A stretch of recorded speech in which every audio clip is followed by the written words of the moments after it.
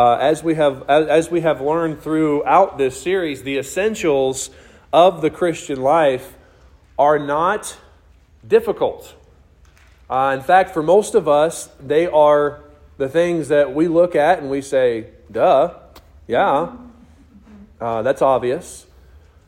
But they still are the things we tend to struggle with the most. And what I mean by that is it's very easy to get away from the basics. What we're going to look at here tonight is another one of those kinds of things. And I love Christmas time. It's a wonderful time of year. I love all the festivities. I love spending time with family. I love playing games. I love the food. In fact, I went up to my office today, and somebody found out that I lived in Chicagoland for a little while. And so they found out that I like some of that Chicago food. So they got me some Illuminati's pizza, shipped from Chicago all the way to here. You are not invited when we eat that, okay? And they got me some of that. They got me some of that popcorn as well that they make in Chicago. How many of you know what I'm talking about when I'm talking about this stuff? All right, y'all are missing out. You need to go to Chicago, get some Illuminati's pizza. It's not the Illuminati. Don't mistake me, okay? It's Illuminati's, okay? It's good stuff. One piece will fill you up. It's that thick, all right? It's not a big pizza. It's a thick pizza. It's good stuff, all right? It's about 90% meat, 10% bread. That's the kind of pizza I like right there, okay? Y'all hungry yet? But anyways, I love this time of year. I love all the things that come along with it. But between Thanksgiving and Christmas, one of the things that is majorly true is that we tend to get out of our normal routines. We tend to stop our diets. We tend to stop our working out. We tend to stop maintaining our normal schedules. And all of those things, so while there's lots of fun that goes on during this time of year, we get to this week before a new year and we think, I've got to get back to normal, right? I've got to stop overeating. I've gained 500 pounds in 50 days. So this is a good time of year to start thinking about your priorities and getting things straight. And one of the most important spiritual disciplines a believer must develop is how to put first things first, how to get your priorities straight. And I want to talk to you about that tonight. So we'll look at Matthew 6, verse number 33. And let's read it out loud together. It says, "But seek ye first the kingdom of God and his righteousness, and all these things shall be added unto you." In your notes, there should be Colossians chapter 3, verses 1 through 3. It says, "If ye then be risen with Christ, seek those things which are above, where Christ sitteth on the right hand of God. Set your affection on things above, not on things on the earth. For you are dead, and your life is hid with Christ in God." Obviously, even a simple reading of Scripture will bring you to the conclusion that Christ expects for his followers to have their priorities straight. And I say their priorities, but really, we're to have his priorities straight in our life. And that is what we're going to focus on for the time we're going to spend together tonight. Priorities. What are priorities? Well, a modern-day dictionary defines priorities as something that is treated as more important than another. I like the biblical definition in Matthew 6 and verse 21. You're there in Matthew 6. Look at verse 21. It says, let's say it together, "For where your treasure is, there will your heart be also." Where your treasure is, there will your heart be also. To put it another way, the things that you value most reveal where your priorities really are. I'll say it again because I want you to get it. The things that you value most reveal where your priorities really are. Through the years, I've talked to people about very basic Christian things, and they say things like, "I just don't have time for that. It doesn't seem like I ever have time to do my devotions. I just don't have time to go witnessing. I just don't have time to," you fill in the blank. It really isn't, though, that you don't have time. Because you always make time for what's important for you. That's right. And if it's important to you, then you'll make time for it. And that tells us priorities. What you are making time for are the things that you really value, are the things that are really important to you. You make time for work because you got to eat. You got to live somewhere. All right, you make time for things that you enjoy.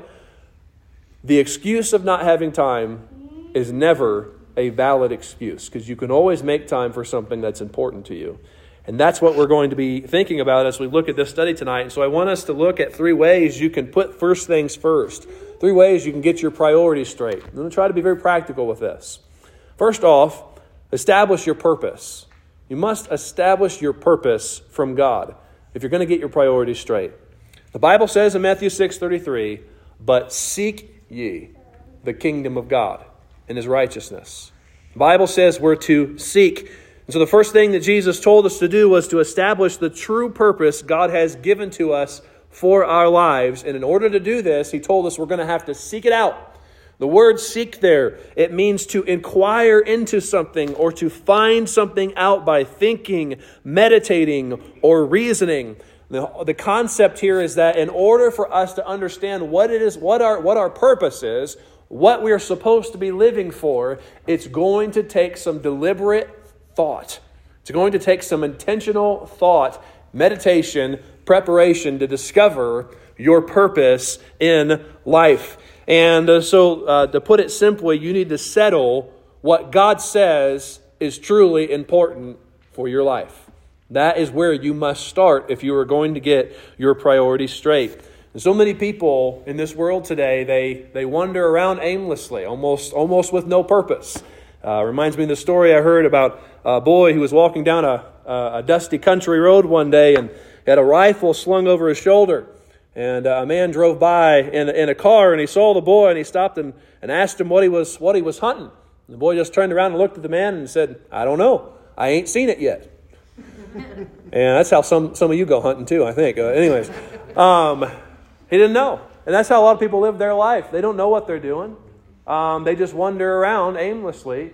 And if we're not careful, that's how we can live our lives.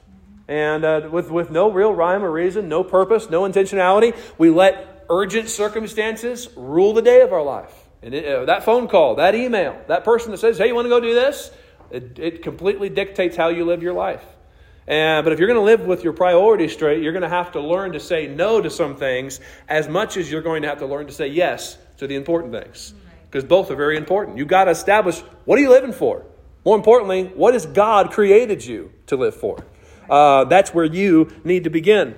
In Revelation chapter 4, in verse number 11, God makes clear what we were created for.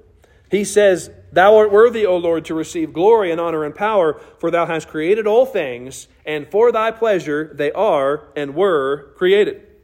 So our purpose does not come from what we want to do with our life, but what God wants us to do with the life that He has given to us. We were created for God's purpose, not for our own purpose. And this is where many of us get off track. You feel like you're spinning your tires in life. It's because you are calling the shots in your life, and you're not letting God's purpose dictate everything that you do. And that is an important place to start. Whatever your job is, whatever you busy yourself doing in your life, you ought to be 100% convinced that you are doing it because God has called you to do it. It is God's purpose for your life. And if you cannot be convinced of that, you should not be doing it. You should find what God's purpose is for your life, because that's where you can find true fulfillment. I believe that with all my heart. When I was a younger man in college, I was challenged to develop my own personal mission statement. And this was an exercise that literally changed my life. I sat down, and at that point, it wasn't what it is today. It's morphed throughout the years. But I was told to sit down and determine what the top roles of my life were, and to take that and use that to develop a personal mission statement for my life. Now, oftentimes if someone says, "What's your purpose in life?" I'll use my life verse. Philippians 1:21, "For to me to live is Christ, but to die is gain." But this personal mission statement is something that in studying the Scripture and reviewing my life before God, I've included an example of it for you in your notes. But this, going through the exercise of finding out what my roles were in life, which for me, I feel like God's given me 7 roles in life. I'm a Christian first, a son of God first. Then I am a husband. Then I am a father.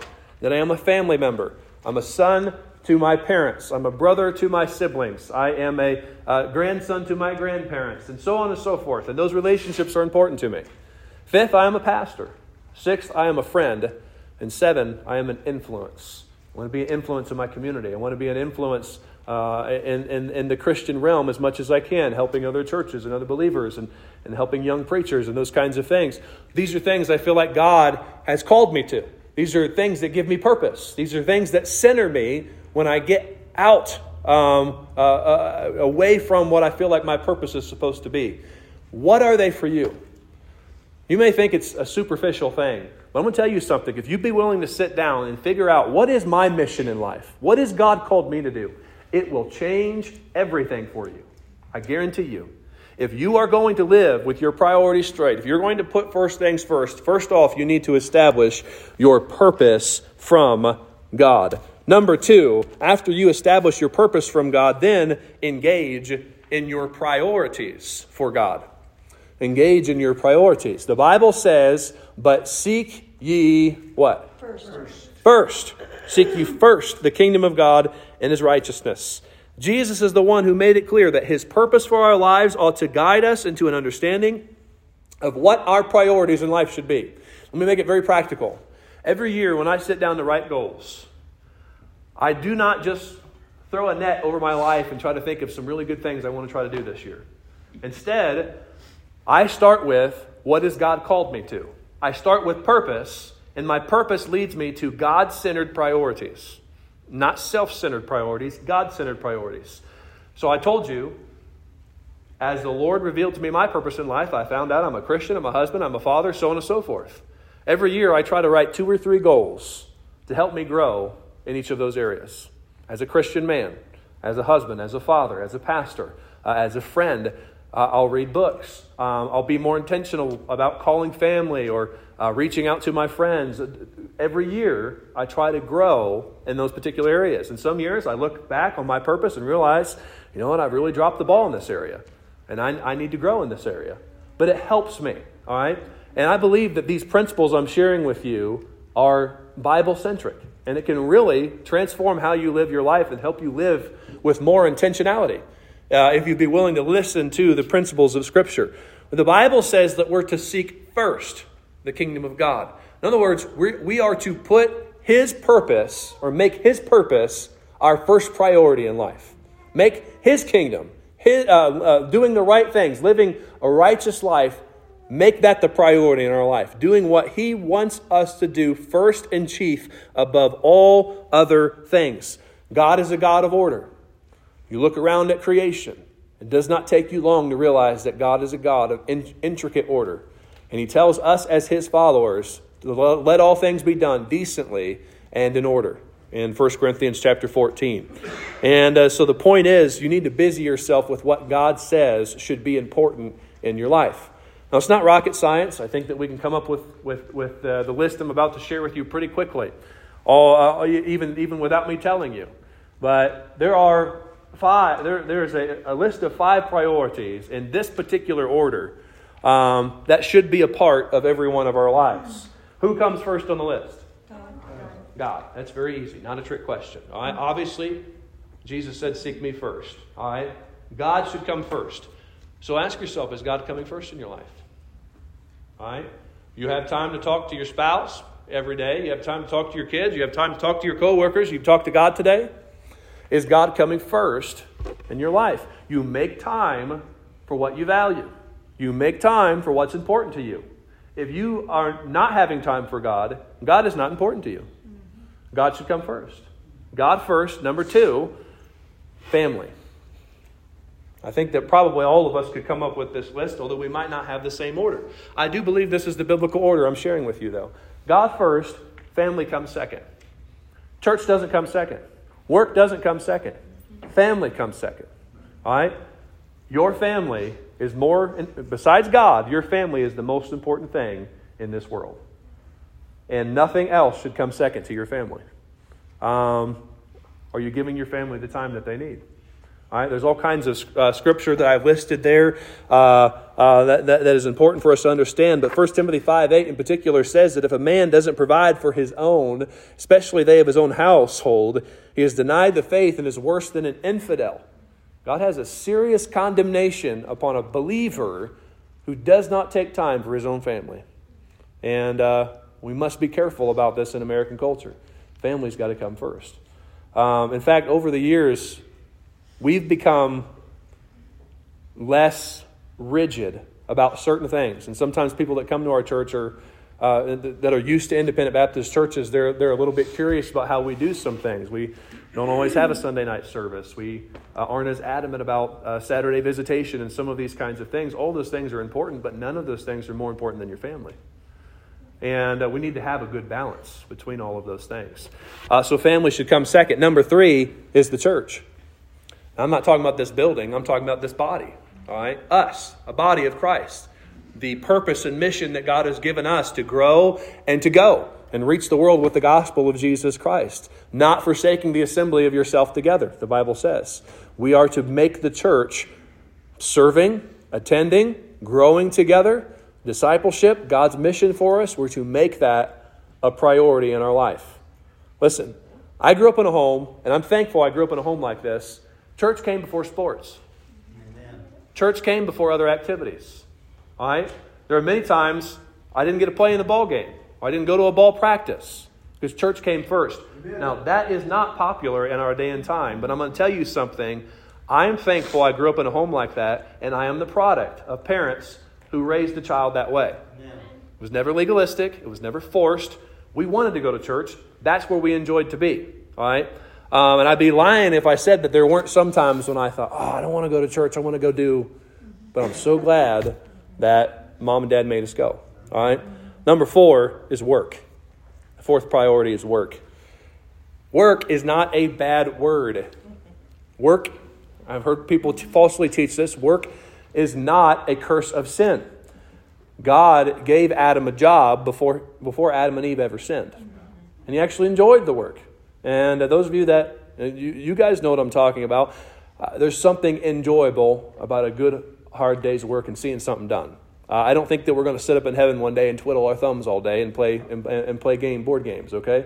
I think we're going to have jobs, and I think we're going to enjoy it. There won't be sweat, there won't be toil, there won't be pain. Thank God for that. But work is a good thing, and work should be a priority in your life. Whatever the job is that God has given you to do, you ought to do it with all of your might. And in fact, in Colossians chapter number 3 and verse 24, the Bible says that you're to work hard as if you are serving the Lord Christ. Because whatever your job is, you're really not doing it for your employer, you're doing it for Christ. And if you can't say you're doing your job for Christ because it's not a Christ-honoring job, you need to change your job, okay? But that's a whole different story. But your job should be done to the Lord. And it should be a priority in your life. And then number 5 is self, or me. Now, in American society, self comes first. We dictate everything we do by ourselves. But on God's list of priority, God comes first, others come second. You should come last. But understand this, you are on the list. If you do not take care of yourself, you could be no good to God or anyone else. And it's self-care, although self should not come first, self-care is important. And there's nothing wrong with eating right. There's nothing wrong with taking time to work out. There's nothing wrong with taking a time to rest and recalibrate so that you can be beneficial to somebody else. There needs to be some kind of priority there. But the overemphasis of, I just need some me time. All right? For some people, their whole life is work and me time. Okay? And that's not a good balance. And you've got your priorities out of order at that point. But these priorities, none of this is groundbreaking. Okay? None of these things that I've shared with you would be something that you probably haven't heard before.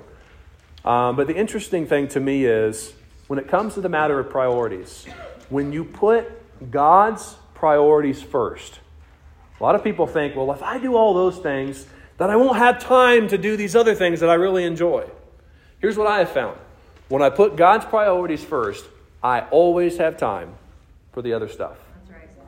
But when I fill up my life with games or media or hunting or whatever your hobbies might be, and I spend all my time focused on those things, never seems like I have time for anything else.